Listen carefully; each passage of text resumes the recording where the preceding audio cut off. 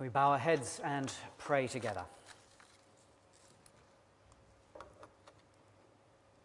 Almighty God, Zechariah rejoices there that you fulfill your promises, and we look to you to fulfill your promises again to us today, to inhabit your word, and to send us from here, having met the living God. Amen. Do please sit. Today is a day about goals. Not the 11 goals scored yesterday by our Holy Trinity youth teams, but about goals. That is the original word for this odd phrase, kinsman redeemer. Would you please turn to the book of Ruth in your church Bibles? It's on page, we started on page 268.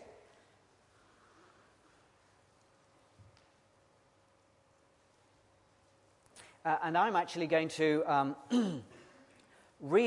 begin by reading a little, because we stopped at verse 11, and we actually need just to get to the end of that chapter. So I'm just going to read from verse 12. Although it's true that I am near of kin, this is Boaz speaking, there is a kinsman redeemer nearer than I. Stay here for the night, and in the morning, if he wants to redeem, good, let him redeem. But if he's not willing, as surely as the Lord lives, I will do it. Lie here until morning. So she lay at his feet until morning, but got up before anyone could be recognized, and he said, don't let it be known that a woman came to the threshing floor. He also said, bring me the shawl you're wearing and hold it out. When she did so, he poured into it 6 measures of barley and put it on her, and then he went back to town. When Ruth came to her mother-in-law, Naomi asked, how did it go, my daughter? And then she told her everything Boaz had done for her, and added, he gave me these 6 measures of barley, saying, don't go back to your mother-in-law empty-handed. Then Naomi said, wait, my daughter, until you find out what happens, for the man will not rest until the matter is settled today. Da, da, da. The danger of this story is that we see it as beautiful. It is beautiful, of course, but it's a great deal more than that. It's a great deal more than the gorgeous Ruth winning the heart of Boaz. It's not at all the way they would have seen it in the days when it was written. This is a story about money, about survival, not just about romance. It's much closer to the world of what kind of social security benefits are we going to have for the next 5 years than it is to some romantic novel. God has never stopped showing his kindness, and the whole of the story of Ruth is an illustration of kindness. And we can begin with Boaz. The Lord blesses Boaz because of his kindness to Naomi and Ruth. Chapter 2 and verse 20. Ruth has come back from the fields where Boaz has said to his helpers, to his workers, don't just make her glean, which was an activity that you were only allowed to do at the very edges of the field. Actually, no, let her take stuff from the very center of the field, from where the sheaves are. Actually, leave stuff out for her to find, because she's absolutely on the margins, this girl. She was a foreigner, and a foreigner who was as poor as she was would probably, in that kind of tight village society, have been assumed to be no better than she ought to be. But Boaz is not concerned with that. He actually wants to encourage her, and he insists that his workers leave stuff for her and allow her into the center of the field. And Naomi, in response to all of this, verse 20, says, the Lord bless him, he's not stopped showing his kindness to the living and the dead. Well, I'm going to introduce you to 2 Hebrew words today. One is hesed, and it is the word kindness. If you're familiar with older versions of the Bible, you may be familiar with the term loving kindness. That's how it's translated into English. It's a kindness that is a faithfulness to God's promises. It's a binding together kind of kindness. He has showed kindness. he's gone beyond what he should have, he needed to do, but he's been kind. He's kept faith with who he should be. Boaz has gone beyond the letter of the law. The letter of the law said, you must let the alien do the edges of the territory. But as I said, he's let her into the heart of things, into the very center of the field, and insisted that they leave bits and pieces for her to pick up. And then Naomi goes on, he's shown his kindness to the living and the dead. And this is where we need to get to the other Hebrew word, which is the goel. Can we have the PowerPoint, please? Thank you. This is an imaginary Hebrew family. So up at the top, you've got Abigail. Thank you, Steve. You've got Abigail married to Eliphaz. Eliphaz, they have 2 children. But in the Hebrew way of looking at the descent, it's the man that matters, so I've put the tree descending from him. And they have 2 boys, Jonathan and Reuben. Jonathan marries Miriam. Shortly after marrying Miriam, however, there's a disaster. Jonathan dies. Well, what's Miriam going to do? Miriam is now the widow of Jonathan. How is she going to be supported? They haven't got any children. Well, lots of cultures in those days would send the woman back to her own family, which is why the arrow is there. But the Hebrew culture didn't send her back to her own family because, of course, they'd actually paid Miriam's family quite a lot of money to have Miriam. Miriam was a capital asset. This is Hebrew culture, all right? A long time ago. Okay, so what were they going to do? They had 2 problems. The obvious one is the problem of Miriam. What are they going to do about Miriam? The less obvious problem is what are they going to do about Jonathan's land? Because Jonathan, assuming Eliphaz had died, would have half of Eliphaz's land. Well, Jonathan had a parcel of land, half of it. What are they going to do about it? Well, the danger would be that someone would come along and buy it. And that would mean it would leave the family. Our sense of family values is pitiful compared to the importance of family in the life of these kind of people. It was an absolute rule that you never let money leave the family. The back of the school fields where I went to school, there was a country estate, and it was owned by a relatively well-off guy called the Duke of Westminster. The Duke of Westminster is one of the richest guys in the world because his family has adopted the principle of never, ever selling land. They've sold lots of other things, but they've never, ever sold land. So they own a good bit of Scotland and a few bits of prime real estate in Hawaii, and they are as rich as they are because they have never, ever let land leave the family. So I'm looking at the Kents here because their kind of estate planning legal eyes are lighting up thinking, oh yes, that's a really good idea. Right. Anyway, it's a very Hebrew idea. You never let land go. Because, of course, the whole promise of God to his people was about the land. The land is the means of production. The land is actually how you keep anything of value. So how are they going to keep the land in the family? So they have a way of doing it. Reuben marries Miriam. That solves the problem of keeping the capital asset called Miriam in the family.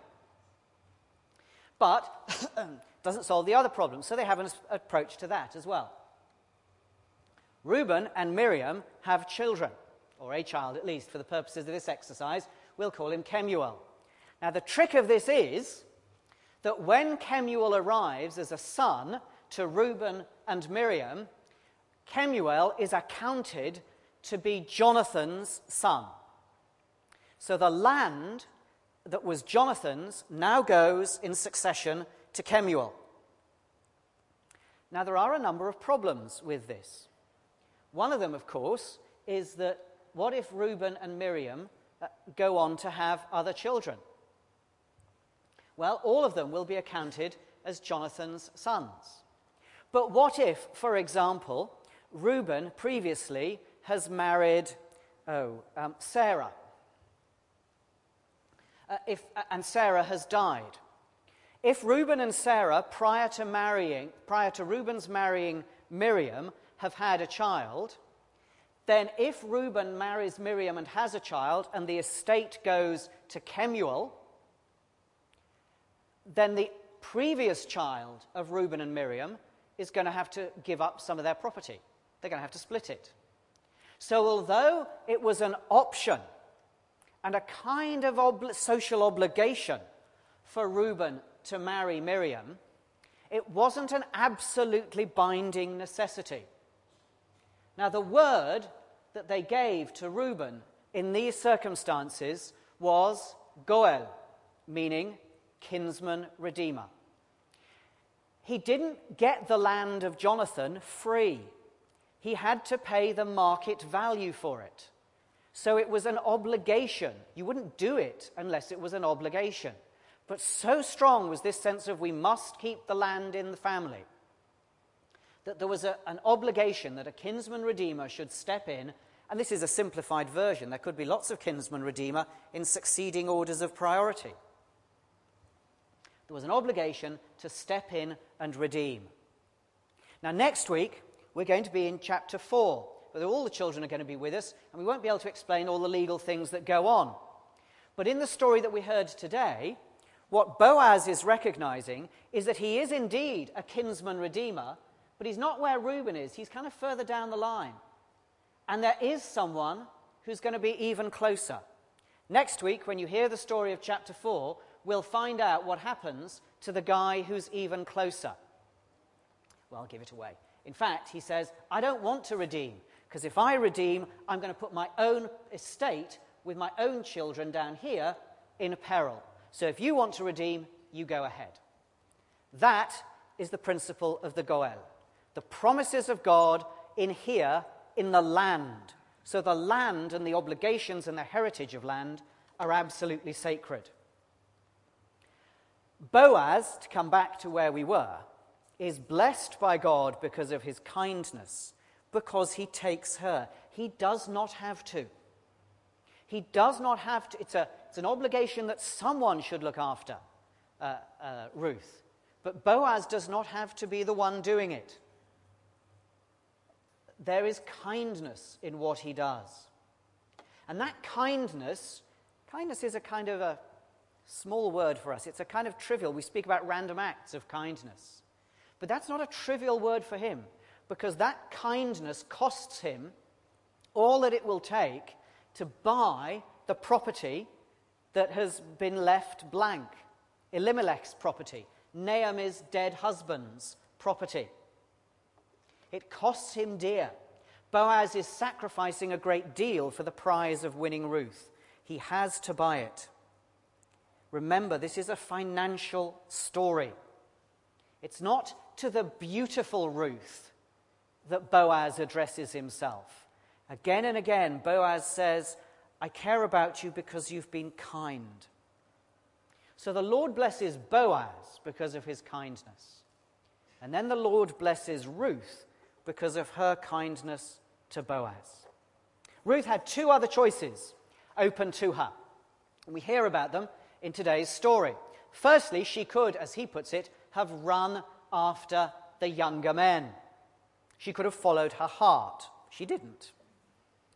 She could also have followed her wallet, because she could have run after the primary Goel, the person in the place of Reuben there. Actually, we can lose the PowerPoint now. Thanks, Thomas.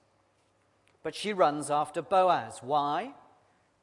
Well, because Naomi said to, and because Boaz was kind to her. As she puts it, though I do not have the standing of one of your servant girls. Now, let's just be clear. There's a bit of this story that has a slightly, to our ears, a slightly nudge, nudge, wink, wink feel to it. There's that bit where you can feel the narrator just standing back when Ruth says, spread the corner of your garment over me. And it's important to say that that's not at all what is implied. There's nothing improper happens at the threshing floor.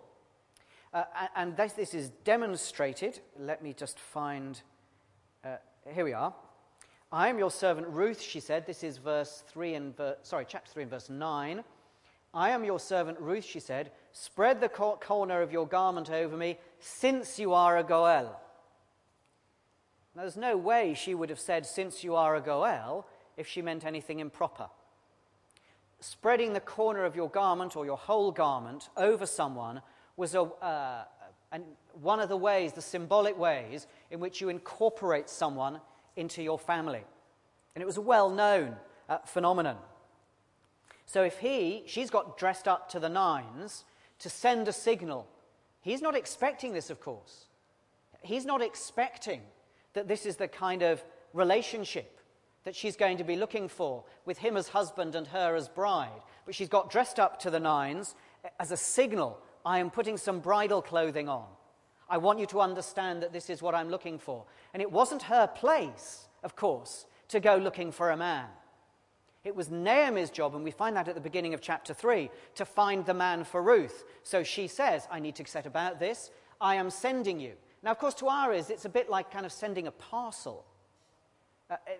It's almost offensive to the way we do things, but it wasn't at all for them. Naomi says, I'm going to send you, I'm going to get you dressed up, and you're going to go. And in your going, you're going to carry a message. It was wholly improper for Ruth to actually make a claim, will you be my hubby? It's not going to happen. On the contrary, what is going to happen is because of the signal of her clothing, Boaz understands the message from Naomi and says, okay, I'm a kinsman redeemer. Because of your kindness, I like you. I'm going to spread the corner of my garment. Stay there till the morning. And it is there at his feet, according to verse 14, that she stays until the morning. Nothing improper is going on. The Lord does bless her in response to verse 10 of chapter 3. So Naomi has said, the Lord bless him. Boaz is saying in verse 10, the Lord bless you, Ruth. And the way he blesses her is to graft her in to the people of Israel. God has promised certain ways of doing things, and he's being utterly faithful to that. But in the process, something quite new is being discovered, that foreigners, this is a Moabite, can be drawn into God's people. It's how the way the law of Israel was meant to work. But actually, this is very early, it didn't work out like that. The rest of the story is pretty much a disaster. And so the challenge facing God is how to achieve wonderful new things that break through the disaster while staying faithful to his promises. And that takes us on to that gospel reading. And Zechariah using words like long ago, our fathers, Abraham, holy covenant. The Lord blesses Boaz, the Lord blesses Ruth, and now the Lord blesses us. What Zechariah has to say is on the way to something radically new, the rising of the sun from on high, he says, with light in darkness. But it's utterly faithful to what God has promised. What Jesus does is to graft into the family those who might otherwise have been omitted. Steve and Rosemary and Peter, Richard and Naomi. God in Christ has spread his garment, the corner of his garment, over each one of us. Jesus goes beyond the law and pays a huge cost, sacrificing everything for the prize of winning us. That's his kindness. The bits of bread that we shall eat, the sip of wine that we shall take, it costs everything for him to spread that garment. We go into the world tomorrow because of our Goel, our kinsman redeemer. And we go into that world in order to show his chesed, his loving kindness. Not always with a view to an object. These people, after all, in the story, were just being randomly kind.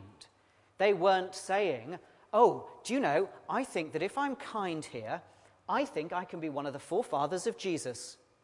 That's not what they were saying. They were just doing what came in front of them. We leave God to determine our outcomes. But this kind of kindness is to be our character. Not trivial. Maybe that word is too trivial, kindness, for what we mean. Certainly not here meaning only romantic. It's hard grafting. It's costly. It's demanding. But what God looks for fundamentally is kindness. Let's pray. Almighty God, you have in Christ shown us all kinds of kindness, and at the utmost cost to yourself. May we rejoice to live in his kindness and show it to others in mercy and in all the work that we do, that kindness of this kind should be known in your world. Amen.